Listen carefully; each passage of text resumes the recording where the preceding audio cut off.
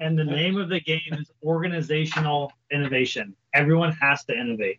We have to figure out how to disrupt the entire system and move forward, adapt, evolve. Medicare fee for service. Everybody knows it's a brutal market to be in, and fortunately for us, we have the data to back it, and we have the team to support it, and we have the providers. How do we get patients to providers? We have the technology, we have the scheduling, we have the data. So now let's just put the two together. This is the Disruptive Podcast with Scott Middleton. Each week, Scott shares how he uses the leadership principle of disruption to keep his companies growing and moving in the right direction. Let's get started. Welcome to the Disruptive Podcast. My name is Jamie Preston, and once again, we have the Chief Disruption Officer, Scott Middleton, and we also have the COO of South Carolina House Calls, Will Stillinger. Welcome to the podcast. Thanks, Jamie. It's good to be here. Yeah, I invited Will today because Will is, while he's a chief operational officer, it's really a different kind of company. He's kind of the analytics and data person.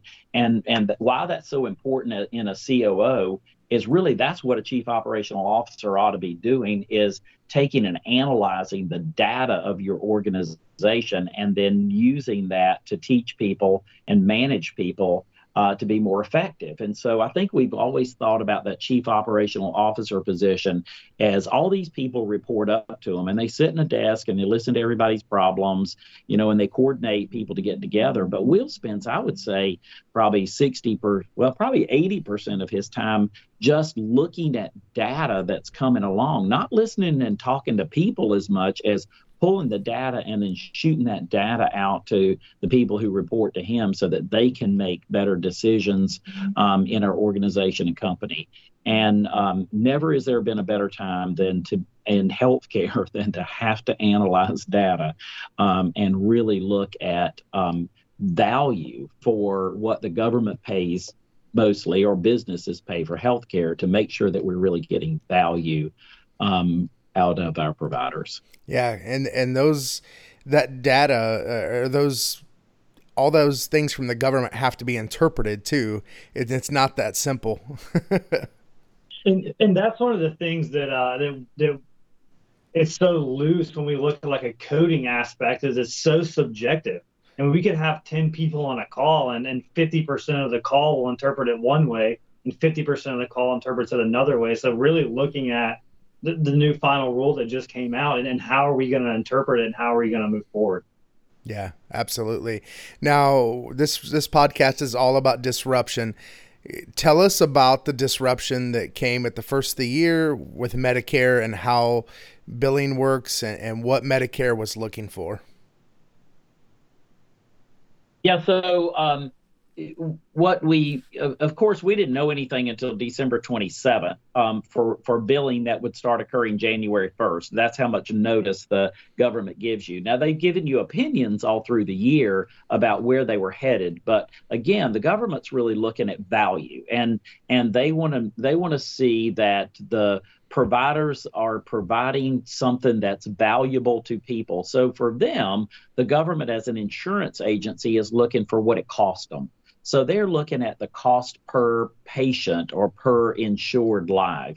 And they're also looking at outcomes in terms of how did those outcomes have an impact out there. So they understand that some people are going to be very expensive health issue and have health issues, and that they're going to have to pay that out. But they just want to make sure they get the biggest bang for their buck, for that. And so they started pushing, and every year they're helping to look at something different, and they're using the data too. But they have much more data than what we have.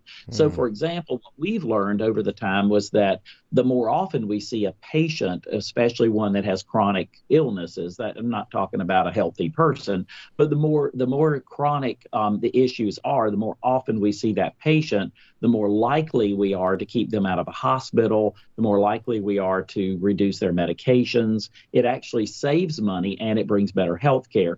So I think that's exactly what the government discovered, and especially during the COVID pandemic of 2020, that really showed that the government got better value from telemedicine than they did everything. So on January 1st, Will can probably kind of fill you in on the guidelines, but they just changed how much they were going to pay for different codes so that they force providers to relook at what they're doing and how they're doing it. So before, where we could send a provider out to a house and they could spend 2.5, 3 hours with a patient, analyze everything, get everything all set up, the government just cut those rates by about 30%.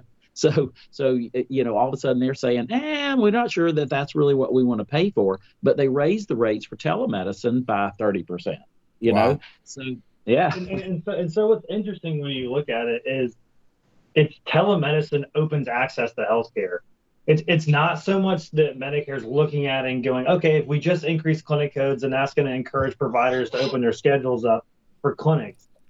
What Medicare looked at and said, there's so many of our patients that can't even get to a doctor, so how do we open access and reduce those hospitalizations? How do we open access and decrease the cost of the covered life? So I think that's where they really went back. And I don't think they had a tremendous amount of telemedicine data to rely on. They just said, this is the easiest way. Everyone has a cell phone, a tablet, or access to a computer. Right. So when you looked at it is if they encourage the physician with a couple of dollars, and that physician's going to look at his staff and go, guys, we got to jump on this. We got to get ahead of this. We have to disrupt our practice to get access to our patients that haven't been in here in some time. What was also interesting is that they reduced the hospital, the rates they pay doctors inside a hospital by 30% as well. So they really are discouraging physicians from wanting to work in the hospital because they're not going to make as much money. So that for them, I think, was, let's force as many of our providers to get out of the hospitals, to get out of specialty practices. They really cut the rates of specialty practices, and they're enhancing that rate for office visits, for telemedicine visits, but reducing it there. So I think that's going to change a whole scope when hospitals can't find physicians willing to work, or they have to pay more out of their own pocket somewhere else that they're billing. That's going to discourage them from wanting to keep people in a hospital very long. They're going to want to get them out as fast as possible, which is going to be another government saving factor out there. Yeah. Well, you also, when you increase access to a primary care provider or a specialist, that patient is less likely to use the hospital as an emergency or as an urgent care or as a primary care. So then you open up the hospitals for people who actually need to be there. So the hospital can act as a hospital, and they're not treating blood pressure or treating cholesterol problems. They're treating, your people who have serious illnesses that need access to all the specialty machines and the treatments and stuff that they can do inside the four walls of a hospital. But what the hospitals have to realize is that healthcare can exist outside of those four walls. We can do the same thing in a home that you can do in a primary care office. You can do 85 to 90% over the phone what you can do in person. Right. So hospitals need to be hospitals and allow primary care to be primary care, and realize that it can exist outside of a building or outside of a brick and mortar. So for any of our providers out there that work for SC House Calls that are going to be listening today, here's some things that we discovered as well. So they also increased the amount that they're going to now pay for a lower complexity or a shorter visit. So whereas, and Will may be able to give you some of those numbers. So it used to be like for a visit that was like less than 10 minutes, they would pay you $30. Now they're paying $50. So, I mean, that's like a 60% increase, in that rate. So what they're, but then if you take a look at one that used to be an hour and a half, because we had hour and a half meetings with some of our patients. So those would have been reimbursed at $150, and now they're reimbursed at. So they're being reimbursed now at 150. They would have been reimbursed around, I don't know, the 170 mark. So they're cutting that. So when you look at how can a provider be most efficient, right? So having these 180-minute long or 3-hour long conversations and billing $300 isn't effective anymore. You could have 4 11-minute phone calls and bill almost $320 an hour, where an hour visit prior to this new fee schedule was only $145. So you can double the income that you bring in and the billing you bring in by touching your patients more often and not trying to address all of their problems in one visit, which may overwhelm the patient. Which is what the government figured out. Maybe we're trying to do too much at one time. And so instead of just going to the doctor and spending a whole long time there and going through every single thing, let's just break it up. So that's what our providers are going to have to start doing. They're going to have to look at shorter visits, which means that I may have somebody come into an office and I may spend that first visit with them. I may spend 45 minutes or an hour, but then I'm going to probably get back on the phone with them in 2 days or 3 days and go into start to address various specific issues. Like I may say, hey, today we're going to address your diabetes, and in 2 days we're going to address your other. It used to be that if I address 3 things going on with you, I'd make more money. And now really, if I just address one, I make more. But I see you more often, so I see you more times. The question is, I think we're still going to bill the same, or maybe even bill a little bit higher by doing that, but you're still going to bill the patient's cost is going to end up running about the same if you do it right. But what they're anticipating is that more touches reduces those crisis things. We're there before and intervening in a proactive way than a reactive way. So as an example, in our assisted livings, where we used to, they cut the assisted living and nursing home rates too for providers. So they don't want you, but they increase telemedicine visit though. So what we're going to do now, instead of being in a building like 2 to 3 days a week in an assisted living or nursing home, we may physically only be there 1 day a week, but we will be there 7 days a week through telemedicine. Yeah. And that's one of the things where we've looked at kind of evolving our practice and getting to the next level is looking at a hybrid healthcare model. While in-person visits are warranted and we need to have those, operating some sort of, or having an access point to another provider for that patient is just as crucial as seeing them in their home. When you look at it, I did a study for my master's program, and for every one telemedicine visit performed, we reduced the chance of a hospitalization by 2.18%. Right. In our patient population, that's huge. And so how much would a hospitalization cost a patient if they did go to the hospital? I think last year Medicare had it around $16,000 per hospitalization per Medicare covered life. So that's a big savings. And then for us to do a telemed visit to keep that person out of the hospital, Medicare is going to pay us $45. Right. So in essence of savings to the payer system, I mean, telemedicine is going to be the way of the future, because the first thing that patient's going to do is call their primary care, which is us, 1-800-491-0909. They're going to call that number. Hey, I feel like I need to go to the hospital. Well, hold on, let's talk through this. An 11-minute conversation can save the government $15,550. Right. I mean, that's insane to think about. Completely. So for our providers out there, here's what we have to help you look at. Because also there was all these little ancillary codes that we used to bill. For example, we could bill a non-face-to-face, which means that our provider had to spend, and now this isn't complexity, but had to spend 31 minutes reviewing records on that patient, maybe making some analyzing and some data, which really been helpful. We really pushed a lot of what we call non-face-to-faces, because the more information you have about the patient, the better decision you're going to make. Well, they just cut that reimbursement rate by 30%. And remember, you had to do the 31 minutes. So sometimes we'd have a provider and they'd go through, well, there's maybe 15, 20 minutes worth of stuff to look at, but maybe not 30. They didn't get paid anything. So now what we're telling our providers then is that you need to do this as a telemedicine or an audio visit with that patient. So we're going to go over your records. We're going to have to get you on the phone, which actually is better again for the patient. So I'm reviewing those records. I may have to say, hey, Scott, stop talking so much and let me read this, you know. So we're going to have to retrain and retool them a little bit to make that happen, but they will be able to do more. So they may be able to go through 4 charts an hour where they can bill $320 for those visits, whereas before, well, or even now, if they did the non-face-to-faces, they're only going to bill like $180 an hour. So it really goes back to how much can they bill within an hour's of time. And so they're going to, but it also allowed them to touch 4 lives rather than just 2 lives and get paid half the amount. So it all comes down to opportunity cost. When we met with our scheduling team yesterday, it all comes down, it's a game of numbers.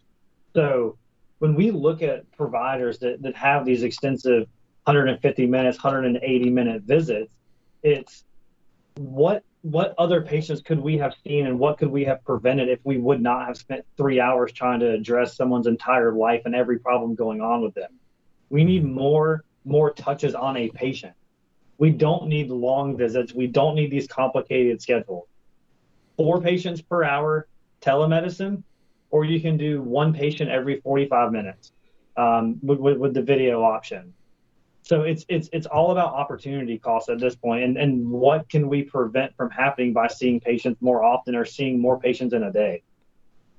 And yeah, like we've had some patients that, and these were extremes, but we went out to see a patient that just got out of the hospital, and our provider may have stayed there, I don't know, 3 hours, and we would have billed Medicare, $700 for that visit. But at the same time, in that same period of those 3 hours, we could have actually gone back, and that provider could have seen 4 people an hour. So they could have seen 12 people versus the 1. So in all likelihood, what Medicare is betting on is that if I saw 12 people instead of 1, I may have kept 4 people out of the hospital, which just saved me, $60,000, or saved the Medicare $60,000. But I may take that 1 person, though, that I did 3 hours with, and I may see them 3 times this week or 4 times this week. Or, I mean, my goodness, like in hospitals, you get seen by the doctor every day. Now, they don't spend a lot of time with you. They come and go, but maybe that's what we have to move to as well, so that we may see this patient every single day for the next 7 days if they're that bad off. And then we get a good feel of what's going on with that patient and then move on with their plan of correct care. And we've built a team of, I'll call them specialists, that can assist the provider that is assuming the majority of the responsibility for our patients. So it's not relying all on one nurse practitioner. I mean, we have a Jerry Psych NP now. We have pharmacists. We have physicians. We're looking at building a cardio program, a neuro program. So how can we get our nurse practitioners to utilize our specialty teams as opposed to assuming all the weight on themselves? Yeah. We're building this team to help the patient and to help the providers, because if we're relying on one provider to have that one-on-one relationship with the patient, then that's not going to produce the best outcome. We need our patients seeing more providers across the board as opposed to just seeing one provider. Because if I look at something every day, I may not notice a change. But if we have 3 or 4 people touching that one patient, someone's going to pick up on a change faster than that one-on-one relationship, which most primary care physicians operate in right now. Absolutely. So once again, it goes back to, go ahead. No, go ahead. Go finish. I was going to say, once again, it goes back to just opening that access up to specialty and primary care for all the patients. So going back to our providers again, the non-face-to-faces, like this month, we've probably done 3,000 or 4,000 out of our 30,000 visits. We'll do 10% of those will have a non-face-to-face attached to them. We need to stop that today. No more non-face-to-faces, except in some extreme cases with new patients where you may be able to do it, or in the home. But for the most part, that non-face-to-face needs to be turned into a audio-only visit. Where you're looking at that data and you're talking to that patient. So we're going to be going through our providers this week and saying, hey, you don't need to do this anymore, because one, that's not what the government is paying you to do. You're going to get a higher reimbursement if you do it a different way. The advanced care planning, where we used to get paid for having that end of life conversation with the patient, but you had to pay, they cut that rate 30%. So what the government told us is that 16 minutes that you're spending with the patient did not bring us the value that we used to think it did. And so now you can take those same 16 minutes and you can bill a higher code by seeing a patient. It's not that we don't want to have the conversations with people about end of life. We may do that within the context of the visit and then not have that extra tacked on. So we're being basically told through this fee structure to not do as many official advanced care plans. Anything else, Will, that we just look at that maybe we don't have to do anymore or don't want to do? And when we approach like the new patient perspective, I mean, having, like Scott mentioned, reviewing those records so we paint a great picture of this patient upon them entering our practice or becoming our patient. But once they're an established patient, we don't have a reason anymore to go out and bill 5-6 E&M codes on one patient. Like we've talked about this entire podcast, is the quicker touches to address a problem to help that patient, and utilize our whole team of specialists, as opposed to the provider trying to do everything in a visit. You overwhelm yourself, you overwhelm the patient, you miss some documentation, you're rushing from patient to patient, you can't remember what you talked about with the patient this morning, so then you start kind of mishapping on some documentation. So let's get these quicker visits, and let's not focus on how much can I bill at this one time with this one patient. Let's focus on spreading that billing out over multiple patients and really attacking a larger population of patients. Well, it also changes up a little bit of the documentation. So we had one of our practitioners this morning who made the comment, well, like, I saw a patient yesterday, it was a follow-up from a yeast infection that this woman had. And so it was pretty much, hey, how's it going? And, oh my gosh, it's getting really better. And she was going, okay, so I can't really bill for that. Well, yeah, you can. I mean, that's what the government is saying too, is that, because what if it hadn't been better? Would that woman have actually called us? In all likely not. So what if she had started the medication and it really wasn't making much difference and stuff, that we needed to change it up? So there was probably 10,000 questions she could have asked her about other things and what was going on. But by doing that follow-up, we're keeping it from getting worse. Because what if that woman had really not seen any change in her infection, and then all of a sudden it's going into the weekend and she's then at urgent care or the emergency room on Saturday? So that those continued calls and follow-up on all the issues is going to be really important. And that's what Medicare is saying now. We're going to pay you for that short one-time, I'm just addressing this one issue, and we're going to pay you at a higher rate. Yeah. And I think, too, an advantage that you guys have as well is, even though you are doing those shorter visits, a typical clinic is Monday through Thursday, Monday through Friday, not open on the weekends. You guys are open 24/7, and you have a call center that's, anybody can call in the middle of the night if they need to as well. Exactly. So we actually, one of the interesting things too is we started looking at, most of our providers are working 12-hour days, and so we're seeing them on average, they're doing about 12 visits a day, and these are even with telemedicine. So they're spending an hour with those patients. They're generally spending 20-30 minutes talking to the patient. They're also then doing this non-face-to-face. Well, all of a sudden that structure didn't work financially, because we just got cut 30% for those type visits. And so now we're having to change the templates up, go back to the schedulers and saying, here's what's going to happen now. You're going to have to schedule that patient for a 15-minute visit, but you may have to schedule 4 of those. So we're still scheduling our initial visits with people for about an hour if it's a brand new patient, because that's the only way to get enough information in the chart to make good decisions. But everybody else is going to get that quick 15 minutes. And Mrs. Smith, I got 15 minutes for this call. Let's go through everything. But if we don't get through everything, we'll see you again tomorrow. Mm-hmm. And what the government's telling us, and what actually we've discovered in our practice, is that by doing that, we have better outcomes with patients. Sure. So as an entrepreneur, Scott, what happens? This is a simple question, but what happens when the business gets cut by 30%?